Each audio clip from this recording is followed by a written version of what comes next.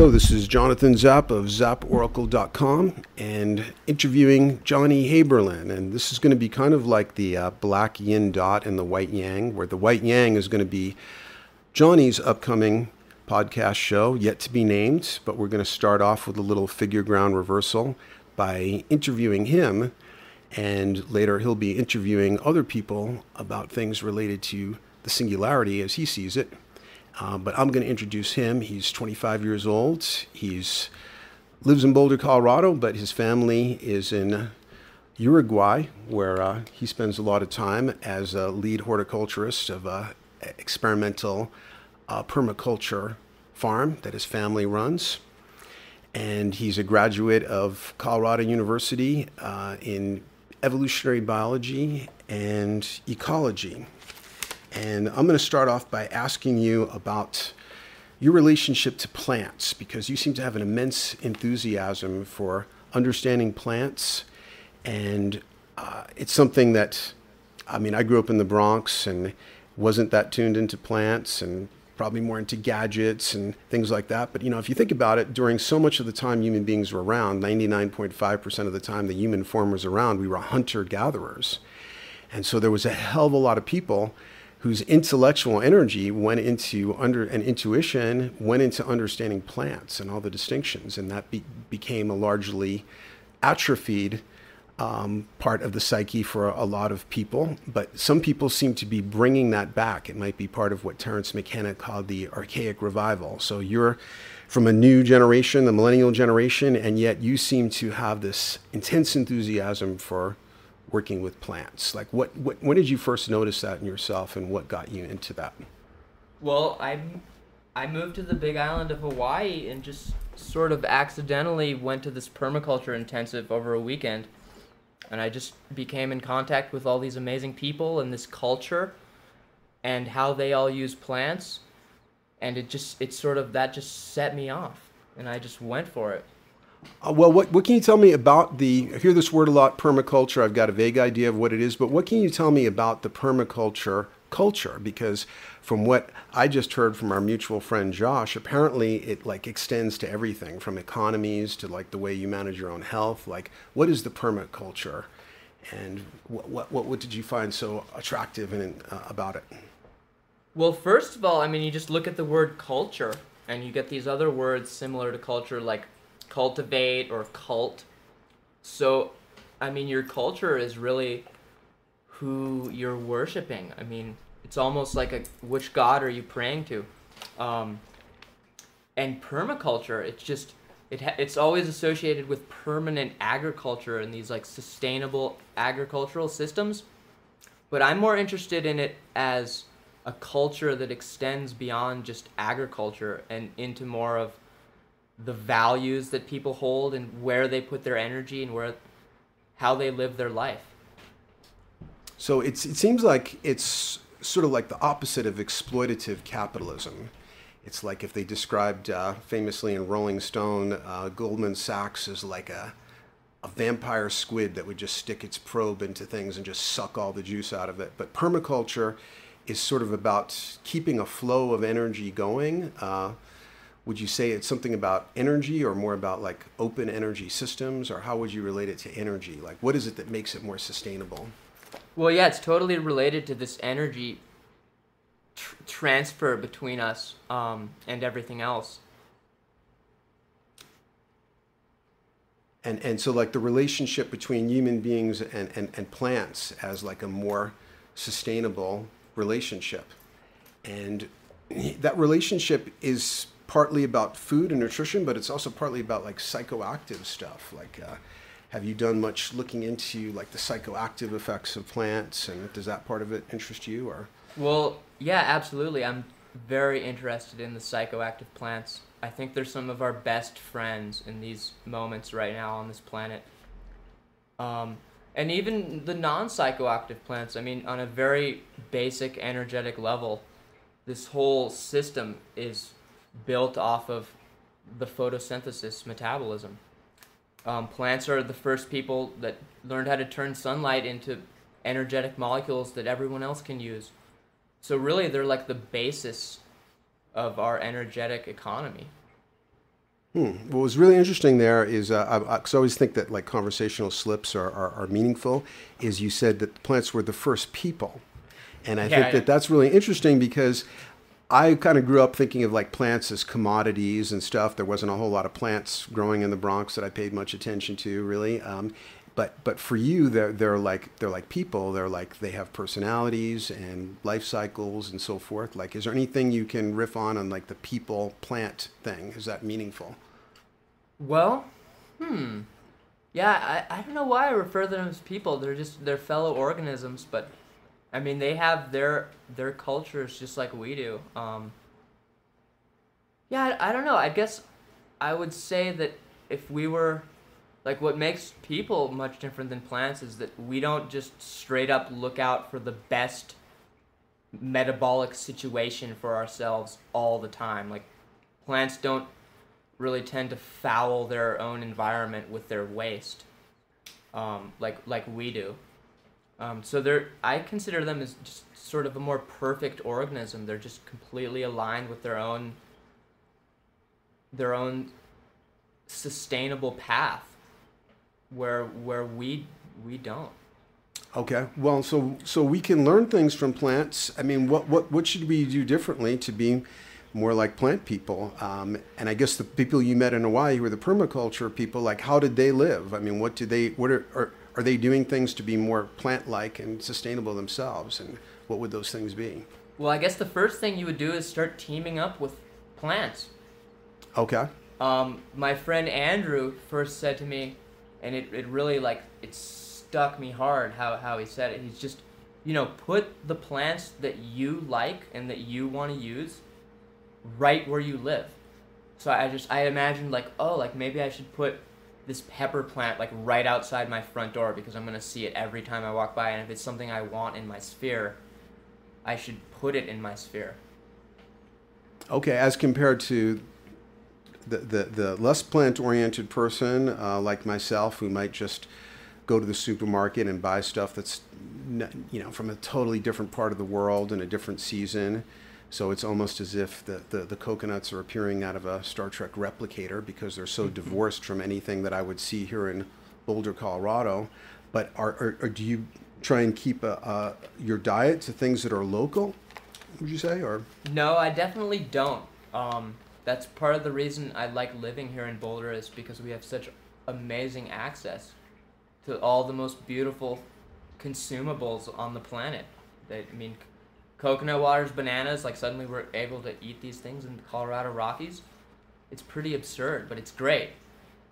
yeah, I mean, I think it's great too. I mean, it's definitely like one of the upsides of our present situation is it might not be sustainable, but we are able to have a greater variety than potentially than other people's. Though apparently the average American is actually eating mostly corn. They're just eating all these food-like substances that look like look like fudge-filled waffles or sausage on a stick or whatever. But when you really drill into it, it's really corn or animals that were fed corn and so forth. So some say that hunter-gatherers had more plant variety than we do, unless of course you're a Boulderite raw foodist or something like that. Right. Yeah, that's interesting. The corn culture. That's a good example of another culture that isn't so aligned with the permaculture, and that it's the cult of the corn. We worship this corn in such a big way in this country. And if we go back to this idea of this energetic economy, I haven't really been studying it so lately, but a while ago it seemed like the corn industry is so subsidized, and it's grown from fossil fuel fertilizers, and basically with these energy stores that have for this recent moments sort of divorced us from the natural energetic community that everyone else is going by, like all just animals and the rest of nature. But we've unlocked this awesome energy of the fossil fuels, and we can grow all this amazing corn and feed all these people. But it's like a more and more of a monoculture crop. Yeah, I guess it's the called. monoculture. Right. Well, And I guess that affects people's consciousness too. I mean, I'm not getting all the corn products because I'm one of those eccentric Boulder health food people, but I wonder what it does to your consciousness if you're eating food that really all is just different forms of the same plant. Yeah, that's a good question. It may be a lot more subtle than some of our more potent psychoactive plants that we know about, but I think definitely, I mean, there's changes that happen to your body when you are eating corn, sugar all the time at least. I mean, a high sugar diet, I mean, you're in this certain mood from being sugarized Right. all the so, time. I mean, everything we eat is like filled with information, and it could be lousy information. It could be it could be junk food lousy information. Right. And it was grown with like unworthy intentions and that kind of thing, and the corn industry is subsidized with sort of corporate welfare and all that kind of thing. But you also were we were talking earlier, and you were relating permaculture to the singularity, and I know we may have different versions of the singularity, or lots of people have different versions. You know, I wrote a book related to that, but right now we're more interested in your version of it. What sort of singularity do you relate permaculture to? Well, I'd say if you just look at the basic word of permaculture, it's the idea of this culture that can be permanent. So in order for a culture to be permanent, it's going to have to worship the same things that the universe is made out of, like the universal dynamics. I mean, that's what we're going to have to worship. And I see it as a sort of like a marriage between the human mind and the universe. And that if you're in this permaculture mode, you're trying to align with the way the universe works to sustain yourself, or be stronger, or whatever it is you want to do. But usually it's just to sustain yourself. I mean, that's what animals do. That's the name of the evolutionary game, is to pass on your genetics to the next level. So if you can do that better and better, that's a really good way to go. And that this singularity is like a dissolving of this egoistic bubble and returning back to this bodily consciousness that we emerged from, that was crafted by the universe. And if we can just be in this body consciousness that's very singular with the rest of the universe. It's not like a technological singularity, it's more like a singularity of mind and universe. I know that's pretty like far out and vague, but No, I mean, I think it makes perfect sense. I mean, I think what you're describing as a singularity is got a lot in common with what Terence called the archaic revival, where it's about undoing the insanity, the unsustainableness, and I like the word sustainable better than permanent, just because permanent to me sounds lifeless, or something's, life is change, and so I want it to be a sustainable, dynamic thing, and so I think maybe permanent is a poor word choice, but I guess that's up to the permaculturists to choose their own words, but but it seems like it's about going back to where the cosmic laws are respected, and therefore you're kind of flowing with the principles that allow things to be sustained. But I guess I kind of wonder, is that sufficient for as novelty generating species as human beings? I mean, like bacteria live perfectly in accord with the Tao of the cosmos and so forth, but did we just make a mistake leaving the rainforests and ceasing to be hunter-gatherers, or is there some new version of respecting cosmic laws that could allow for greater novelty and allow me to keep my iPhone and things like that? Yeah, I feel like there has to be a new version. I mean, we definitely didn't make the wrong decision by whatever it is we did, leaving the rainforest. Okay. Or however you want to put it, becoming modern human beings. Okay. Because I know that there's like a version of anarchism, I think it's sometimes called green anarchism, where people feel like we just, we should just crawl back to the forest, and we just made a mistake making anything more complex than a flint axe and this kind of thing. And I don't think it's a mistake. I mean, there's a lot of collateral damage, but I think the novelty is great. So how can we do this singularity, incorporating these permaculture principles, but still allowing us to have the internet and things like that? Well, Yeah, no, that's a really good question. I'm thinking about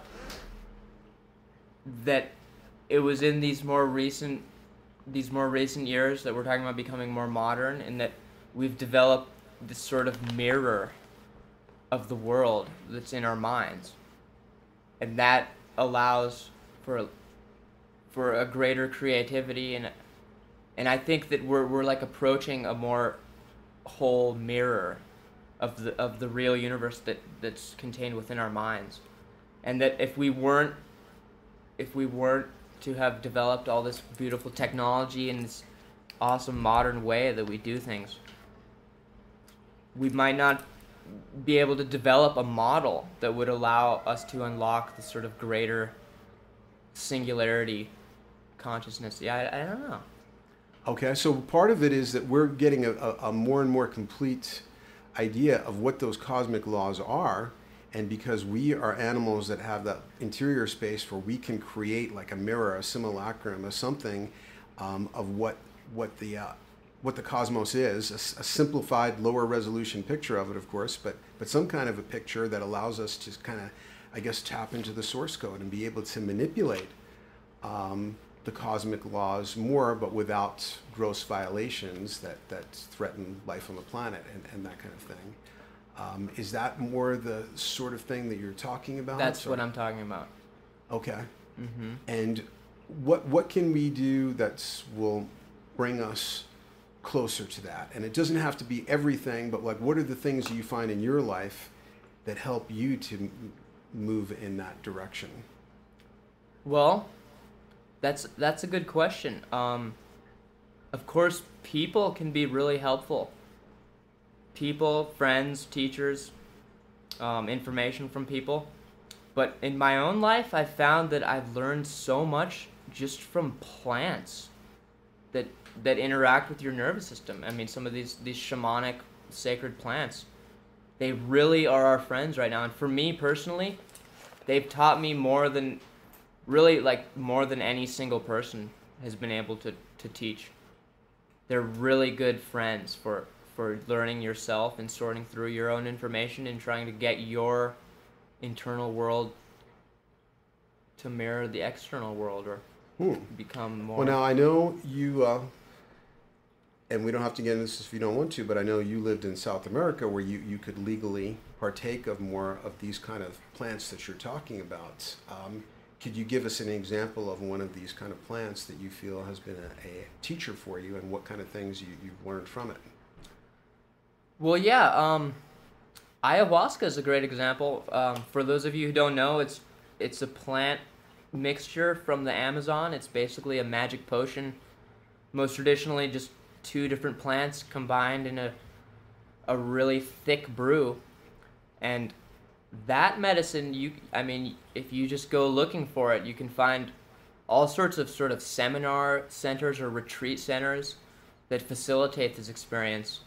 And when I was a senior in high school, I went to Brazil to it's what's now called the Vine Healing Center.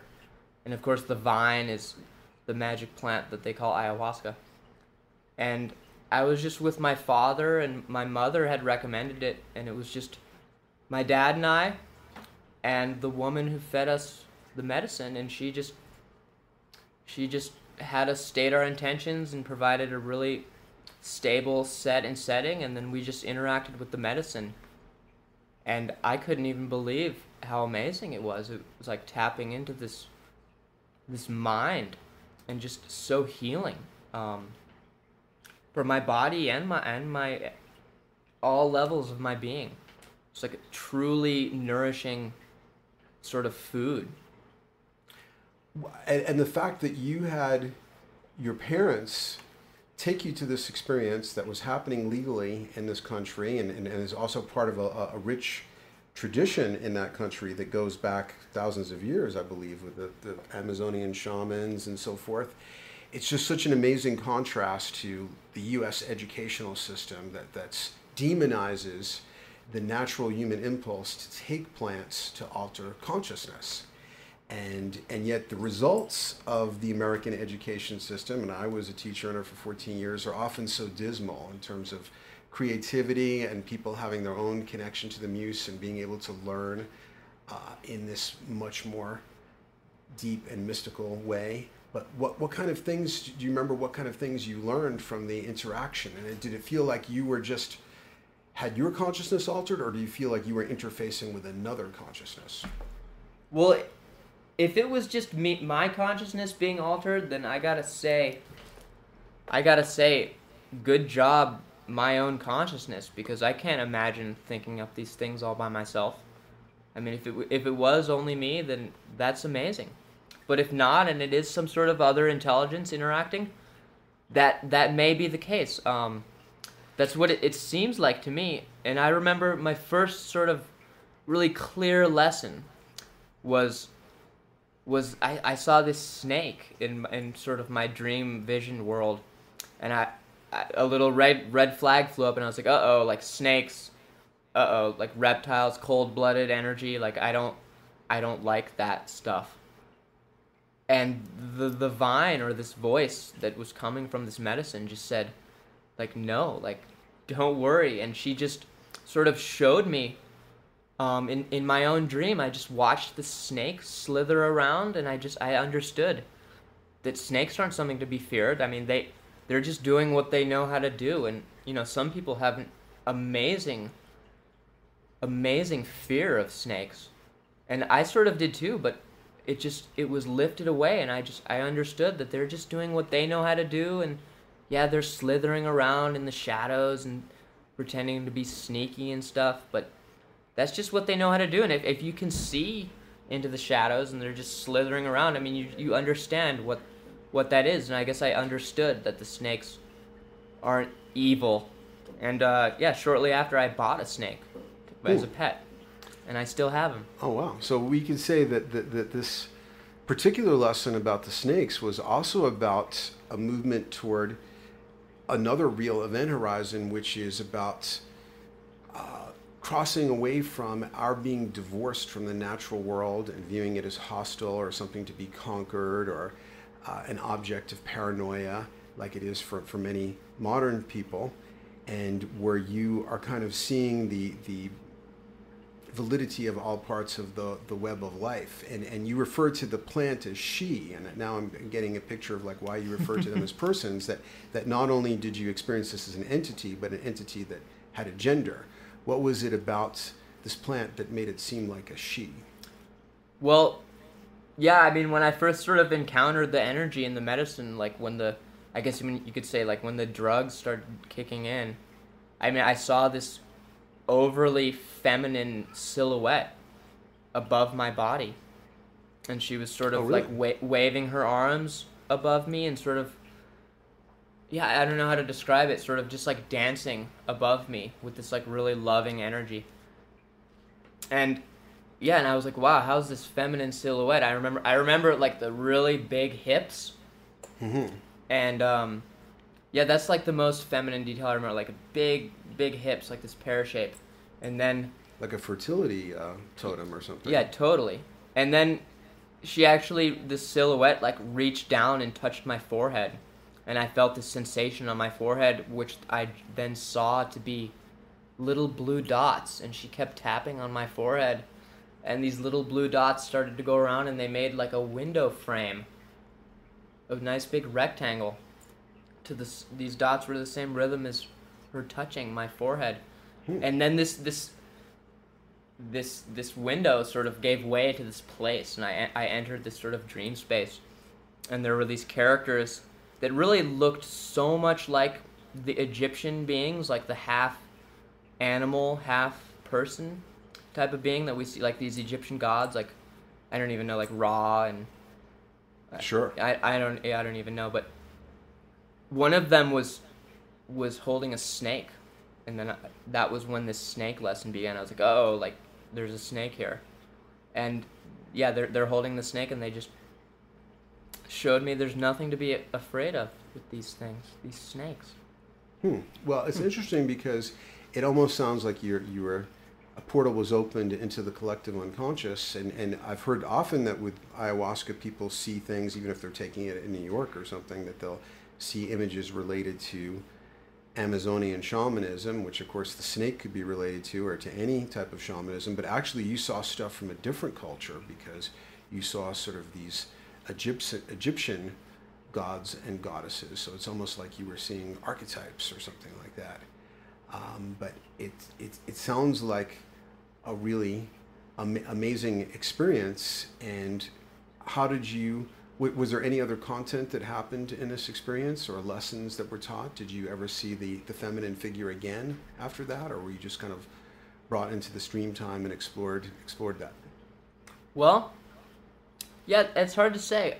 I mean, I suppose it's possible that I could have been sort of subconsciously indoctrinated by other people who are talking about ayahuasca and that they say it's a feminine plant, a feminine spirit.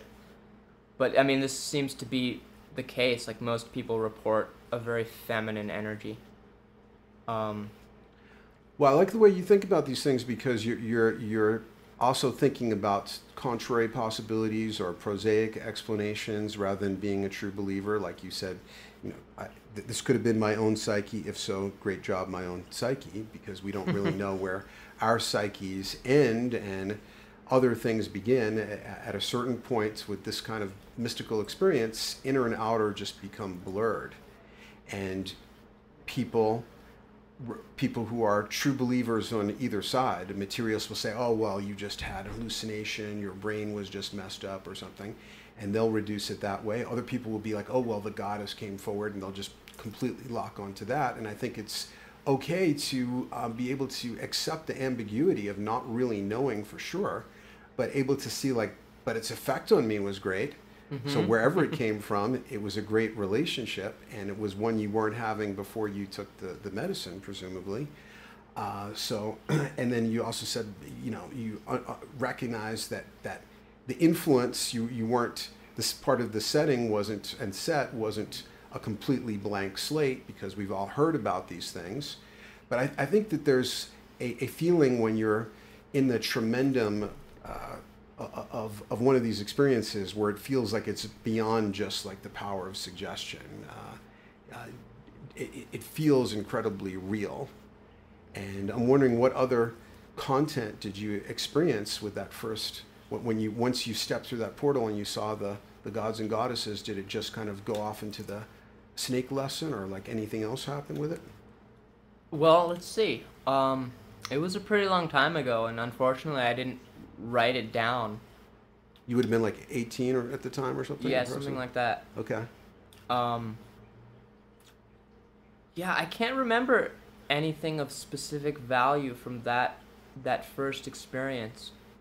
Okay, but how were you changed by it? It sounds like a life-changing experience. I mean, did your personality shift, or your way of looking at the world shift after that first experience?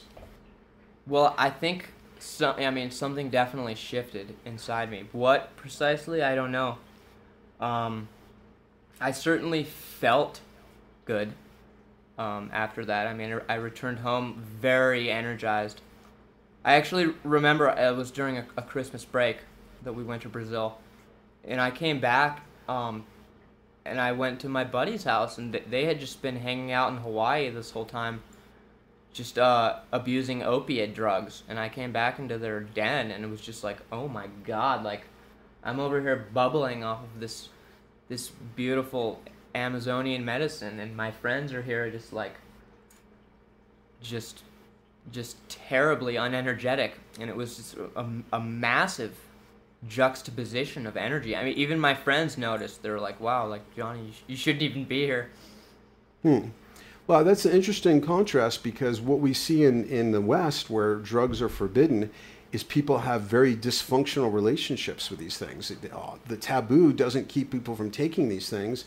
It just has them taking them from street corner drug dealers with corrupt motives, where things are cut with, all kinds of contaminants, and where the people also seem to have a very degraded relationship to it, because it's a materialist culture. So it's sort of, they just become ever more attached to the white powder, or whatever it is, or it doesn't seem like an ally. Like what you experienced was more of a plant ally. Absolutely. A true friend and teacher. A great ally. Yeah, One of my hypotheses is that in this moment, so many of us are sort of seeking to develop this sort of ecstatic body, or like, I don't know, some sort of like information body, or something like this, where we're sort of reaching out into the dark like amoebas, trying to like find the foods that make us feel good. And I've just seen like a lot of my friends who don't seem to really do their homework. They're like getting high on white powders that they don't know where they came from, and yeah, I mean, they make you feel ecstatic for a while, but like, I really feel if you do your homework and just see what people have been eating to do this, it's these certain plants, and that those are the real foods for building this type of body that so many of us are attracted to right now to be building. I mean, I just, like, it's just so many people, they love to get high. Like, people love to get drunk, or, whatever. Like, we want to feel good. And there's really, like, certain foods or plants, whatever you want to call them, that are better than others for this purpose. Well, it also sounds like it's not just that some plants are better than others, which they obviously are, but also that if you want a plant ally like what you experienced, it helps to have a different kind of relationship to it. So like the person who's doing white powders, the white powder, is so far removed from the plant that was grown in another country than where they're taking it. It was, cut by different people and with corrupt motives and all this kind of stuff. And so they have a total abstract relationship to the plant, just like the person who's getting a frozen pizza. That pizza is so removed from the corn or soy or wheat or whatever that it came from that you can't see the plants that it's coming from. So they have a total disassociated thing. But it sounds like for you, you're getting more ally relationships with plants, and part of it is learning about them and having them near you. So is that the kind of thing you're talking about, or the singularity that we would have more of a relationship with the natural world? Or I would think that definitely plays into it. Yeah. I mean, I feel like ayahuasca is an amazing medicine for, if not the mind and the soul, like your body also. And as I was saying, a part of the singularity, maybe it's just like realizing that we really are, at least on some levels, like grounded here on this planet in our bodies. And if we can make our bodies more healthy, then, everything will be better about our story. Because, I mean, if that's just the physical foundation of your being. So permaculture applies to the body. That's like the first ecology you've got to deal with before you can do anything else, I guess, right? Yeah, maybe so, huh? And part of having a more sustainable permaculture with your body, it's about having a more conscious relationship with plants, because ultimately that's where all food comes from. And maybe an animal that ate the plant, or a plant in the sense of an industrial plant that processes plants and turns them into God only knows what, Skittles or something. And but by going to the actual source, which are the organisms that have that ability to transduce sunlight through chlorophyll into caloric energy and into the most basic form of food, it seems like you can improve your relationship to your own body as well. But I was also interested that you felt like that the ayahuasca, because usually you think of these substances as taking a toll on the body, but you actually felt that it not just gave you psychological and spiritual novelty, but that it was also good for your body too. Yeah, when I drink it, I feel pretty energized the next day and days after too. Okay, so obviously you've had many subsequent experiences, and what are some of the more interesting things that you've learned from those experiences, if you want to talk about it? Well, can you give us like an example of like... Well, one really simple example was the first time I encountered ayahuasca in Brazil. I felt infused with this sort of cosmic divine mind or intelligence, and I just asked like out loud, like, how do I keep this going?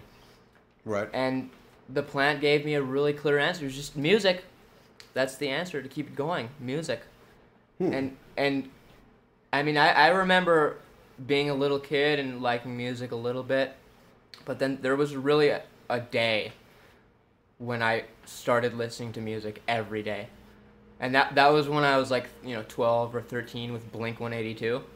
And since then, I've always had music. And music's a powerful, powerful thing. So that was just one little tidbit lesson from the Vine. How to keep feeling good is to have your good music. Well, I mean, it seems like the Vine sounds like it's sort of the voice of the left hemisphere, or that it's because music, of course, is left hemisphere, so it's sort of encouraging you to go in that direction. It sounds like. But were there any experiences where you were shown visions or taken on a journey or any of those kind of things that we've hear people report related to ayahuasca? Yeah, a handful. Yeah, some of them can get pretty far out. When I was 23, I had a brilliant adventure with this medicine. That's really just like it's too big of an ordeal to even get into, but I really experienced this archetype energy that Jonathan talks about, the singularity archetype. And yeah, I mean, I don't really know what to say about that experience. It was a big life-changing ordeal for me. When you say ordeal, you mean it involved suffering? I mean, I guess I'm tempting you into talking about it, and it sounds like it might be something you don't want to talk about because it might be too private or just explode the language envelope too much to try and put it into words or something. Yeah, I mean, I feel like I could just start talking about it and we just get lost in it or good something. long while. And okay, well, let's move on to something else then. You are going to be, this is kind of setting up people to know more about you, and then you're going to be the interviewer and going to be doing your own show that's part of your whole singularity investigation and movement toward that. Like, what are your intentions for the show? Like, what do you want to share with your audience? Well, I guess just to start off, I guess this whole idea was sort of inspired by Joe Rogan Experience, his podcast. I'm sort of a big fan of this character named Jason Silva, and he's a futurist, and he just has a really good way of talking about the singularity and this amazing evolution that we're all experiencing. But I was watching their podcast, and I was like, wow, like I could do that. They're just hanging around talking about fun stuff. I've got a lot of stuff to say about this topic. So my intention is really just to explore in a sort of inspired, multidisciplinary, meta-analytic, I don't know, is that a word? Meta-analytic? Meta-analytic sort of way, to bring in things from all sorts of the map and put them together in these ways that seem relevant to what we're experiencing right now, or what we expect to experience with this singularity idea. Because I feel like the singularity, in terms of a technological singularity, people talk about a lot. I mean, it's like a really common way of people talking about the singularity. And I'm more interested in not reducing it to just technology. But like I always liked how Terence McKenna would say, no, the singularity is what was the word he used? Like the merging of biological and technological intent. So that seems to be more of along the lines to me, like it's not just technology, but it's like technology reflecting this innate biological intent that we have. So just in terms of technology, I'm not so interested in that. So that's why I'm interested in this aspect of permaculture and like the cultural aspects of a singularity. I mean, even just like a cultural singularity, if everyone on the planet was of a single culture, I mean, what would that culture have to look like to be able to incorporate everyone? It'd probably be pretty bland because it would be a lowest common denominator, so it would look Well, look like Maoist China or something. may, Everybody's may, wearing the same gray pajamas or something, I would guess. maybe. But no, I'm more optimistic than that. I think that everyone appreciates the good, and there's pretty many basic things that just about everyone can agree that are good, like good food is good. Health is good. What else? We might have our own different ideas of what good music is, but I feel like sometimes music can just make about everyone think it's good. It's like, wow, that's some good music. So it's like just the good. I mean, that's something we can agree at, like that there is this thing called the good. Sure. And it might be different, Basic but goodness. there is some basic goodness that we all share.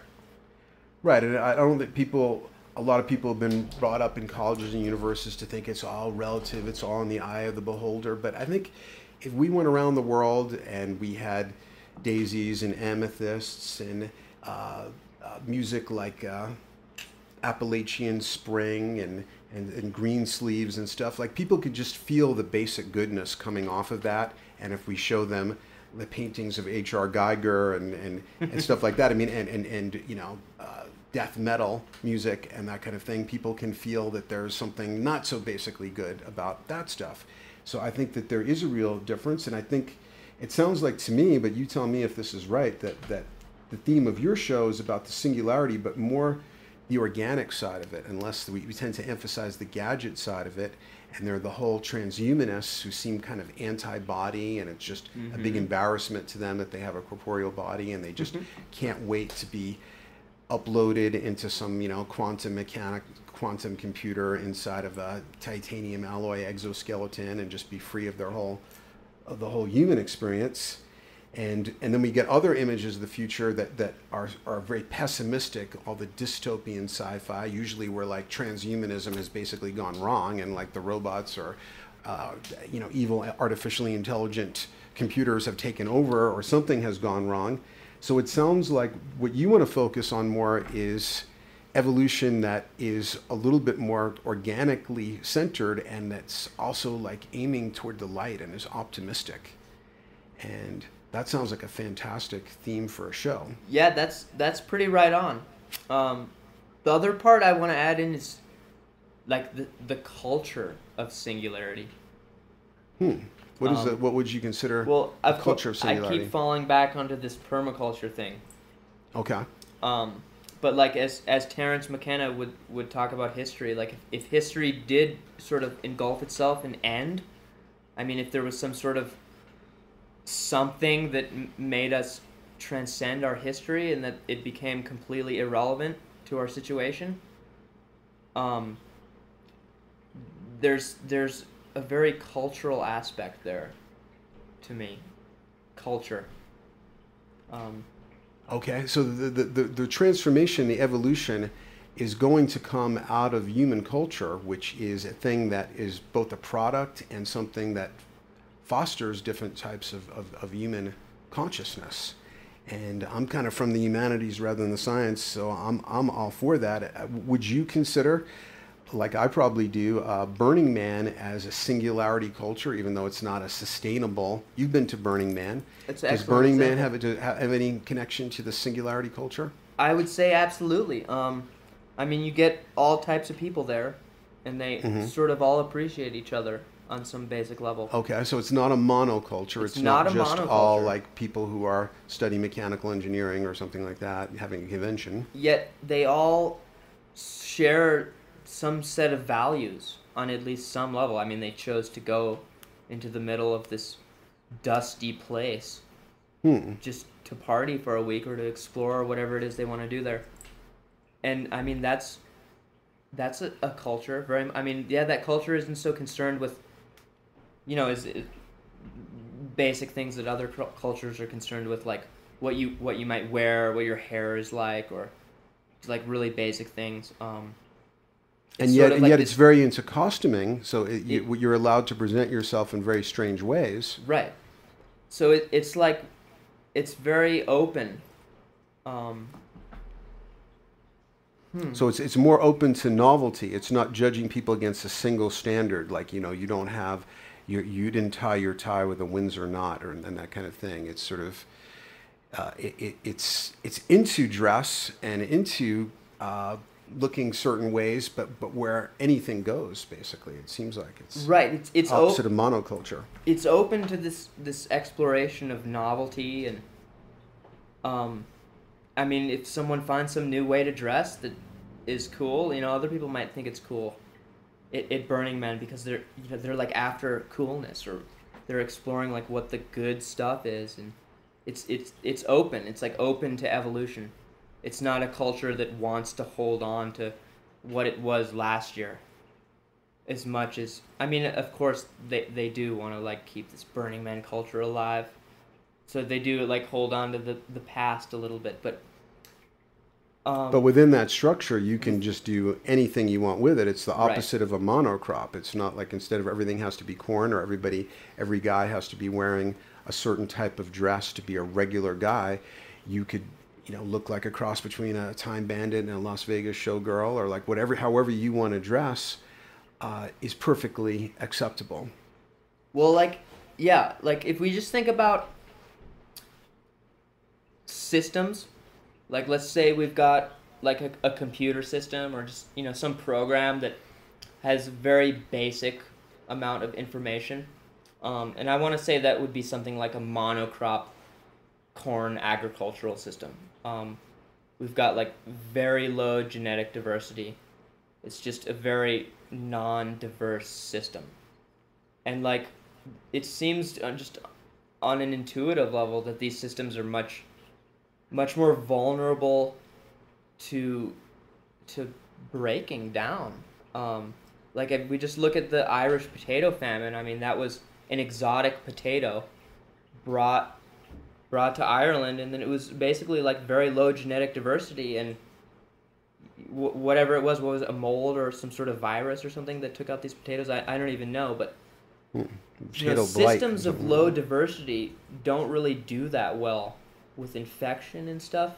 I mean, it's sort of a basic ecological tenet too. I mean, more diverse systems have greater resilience to change, ironically. But like, Burning Man, it's like this very diverse system, and like you'd be hard to go into Burning Man and like say something that would like blow everyone's mind. I mean, like, yeah, maybe you'd like rock a few people's worlds, but there's so much diversity with people that they're all operating on all these different systems. It's a very diverse system with so much different information that, if you tried to infect it with just some information virus, like, whatever, you wouldn't be able to get everything. One conspiracy that everybody would believe, you wouldn't get a whole spread through the whole group, because the group's so diverse that a lot of people would resist any one idea. Precisely. As compared to like a monocrop, which to me would be like a whole bunch of fundamentalists who are all chanting the same thing, and therefore they can be taken over by one evil religious guru because they're kind of like a monocrop of minds that have all been entrained to one hierarchy and one way of doing things and one way of dressing and one way of treating gender and sexuality and all these different things. So it sounds like you're relating Burning Man to this evolutionary trend, which seems to be toward greater novelty. But besides these exceptional situations like taking ayahuasca or going to a festival like Burning Man, which is 1 week out of the year, how can people, or how do you bring those kind of values, because you talked about implicit values that people at Burning Man might have in common, and I'd love to hear more what you think those are, but like how could you bring that into your day-to-day life, and how do you bring it into your day-to-day life? Well, the first thing that comes to mind is following, and that, it's not so cool to follow. I mean, you should think for yourself and decide for yourself and follow your own path, and that's one way to stop a sort of like homogenization. Because I mean, if you're checking the information as it comes through you, then maybe it'll change, or you won't adopt a faulty program, if there is such a program running rampant around. So, I mean, one thing is just thinking for yourself, and I mean, it sounds kind of silly, but, um, Well, I don't think it's like, silly at all. I mean, and you've been out of college for about a year, but you're a huge consumer of information. Like, what kind of I skills do am. you bring to that consumption of information? That Well, like, one thing is just, like, there's different bandwagons that you can jump off of, and, like, when I was studying evolutionary biology, um, I'm a pretty spiritual person, and it took me a while to sort of understand, um, like this conversation between intelligent design, like God made everything, versus like the evolution where it's sort of self-made, the thing's self-manifested, and that took me a while to understand. And now like I see these people that they're arguing for one or the other side, and like for example, there was this a table, you know, with all these books about evolution at CU, University of Colorado, and there were these kids, you know, raging against intelligent design, like boo God, like go science and evolution. And I stood and I talked with them for a good hour and a half, and I walked away just like those are just like Bible pushers, like it's the same type of people, like that's was the nature of their argument. They reminded me of Bible pusher.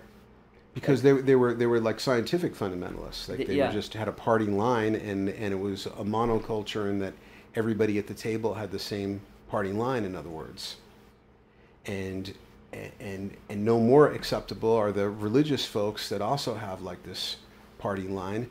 So how do you sift through information without buying into a party line?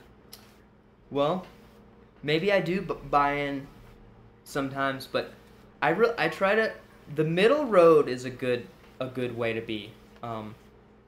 Always, you know, don't take the extreme path. And yeah, I it's a good question. I'm really into this multidisciplinary aspect. Like, I think it should be rather easy to integrate like super spiritualism and like hardcore evolutionary theory. And Mm-hmm. like commonly those two things are sort of at odds. And why? Um, and I'm quoting someone, I don't know, I can't remember who they were, but it was beautiful, and they said, yeah, I mean this argument between God and science, like it's just between like bad scientists and bad religious people. Like if you get either really great people on either side, you see they're not like way off on that side. They're more of in the middle. Um, Because it's one truth. If we're looking at the truth, whether it's from a spiritual point of view or a scientific point of view, we should be able to have some kind of communication, because we are still beholding the same phenomenal world. right. So if you can't do that, even with skilled people from the other side, then it suggests a parochialism, that somehow you've become a specialized being that can only speak to other specialized beings. And I like this. I mean, I think this is probably a big part of your intention for the show, it sounds like, is the multidisciplinary, holistic, generalist thing. And I'm definitely a generalist, and maybe that's why I was drawn to Jung, who is big on being a generalist, and he decried the soulless age of experts and people who know more and more about less and less till they know everything about almost nothing. And so it sounds like you're kind of a generalist that's driven by your own enthusiasms about what information to seek out. But do you bring in reality testing? I mean, it seems like there's a lot of consumers of information that have gone, at least to my mind, too far on the end of sort of excessive credulity, and they, believe anything that they feel good about or that sounds magical to them. Like, where do you stand as a consumer of information, but with a scientific education? Well, I try to go what feels like it makes sense. So, I mean, maybe you could say I'm biased in that I trust my feelings more, but I mean, I also trust my mind too. But like, I see this thing happening. Like, if you get into these sort of sketchy parts on YouTube, where there's questionable information in video form, sometimes you see these people who are just so ridiculously buying in to whatever information is being there. And then other times you see people who are just so critical of that information to a point where it makes it even a little more obvious that no, like actually this is true, because there's these people who are just so against it, and they're making these logical arguments that they work well in a logical point of view, but like you just take a step back and it just doesn't seem right. I mean, we were talking before how like logic is a great thing, but you also have to have your intuition to decide what direction to point your logic. I couldn't agree more, and it sounds like we're both saying different versions of the same thing, that you want to avoid. You want to be open-minded, but not just totally foolish and willing to believe anything that shows up as a YouTube video. But so you want to bring in your critical faculties, but you don't want to bring them in to such an extent that it sort of sterilizes things, and you just start to attack everything, or identify pridefully with being a debunker and that kind of thing. Yeah, the debunking, huh? Yeah, Mythbusters. It's a funny show. I've been impressed how poorly scientifically created. I don't know, how would I say it? Like, their experiments for debunking certain things are just pathetic in my mind. Some of them. I mean, I'm sure I should think of some examples, but I mean, in terms of like scientific it's like methodology, straw man. They like in rhetoric, where you just set up something to fail, but it's not really a true representation of that other point of view. But you just create a straw man that you can cast down. And because I've never watched the show, but it's all about debunking things. Well, like back to this, what we were talking about, about balancing or reality checking or whatever you want to call it. Just recently, there's been some interesting activity I've been a part of on Facebook. One of my friends put up this article where this basically like this hippie was talking about, maybe GMOs, genetically modified organisms, aren't that bad. And he just went into exploring that like, there's a lot of potential in this technology. And I absolutely agree. And, I replied to this post. I was like, yeah, like that's great. But, I still feel the same way, in that the people who are really utilizing this technology, like, don't have values that are aligned with the collective, and like really are a sort of toxic organism to this planet, from my point of view. And I know I'm not alone. And my friend came back to me and he was like, dude, I didn't really feel like you understood what that article was saying. And I'm like, no, like I did. Like, it's cool technology, but how we're using it isn't cool. So like, what? And that's where we sort of stop this conversation. And then just yesterday, I put a post up on Facebook about how turmeric is is just as potent as Prozac for treating depression. And the same friend who I was having this GMO conversation with, he came back and he said, like, oh, look, like, you didn't read the article very well, because look, none of the statistics are what's the word? Significant. You know what I mean? They're statistically significant? Yeah. And like, he's absolutely right. And I actually did notice it in the results, but then I went on to reading the discussion, and it just seemed like, well, yeah, I mean, okay, they weren't statistically significant, but I mean, that's like a killer point. I mean, he slammed me with the statistical argument. But I mean, I come back, it's like, dude, you're looking at the trees. I'm trying to see the forest here. Well, what I like about your point of view is that you're not just identified with the party line of a particular subculture, because the subcultures that you and I might feel more comfortable with are sort of monolithically anti-GMO.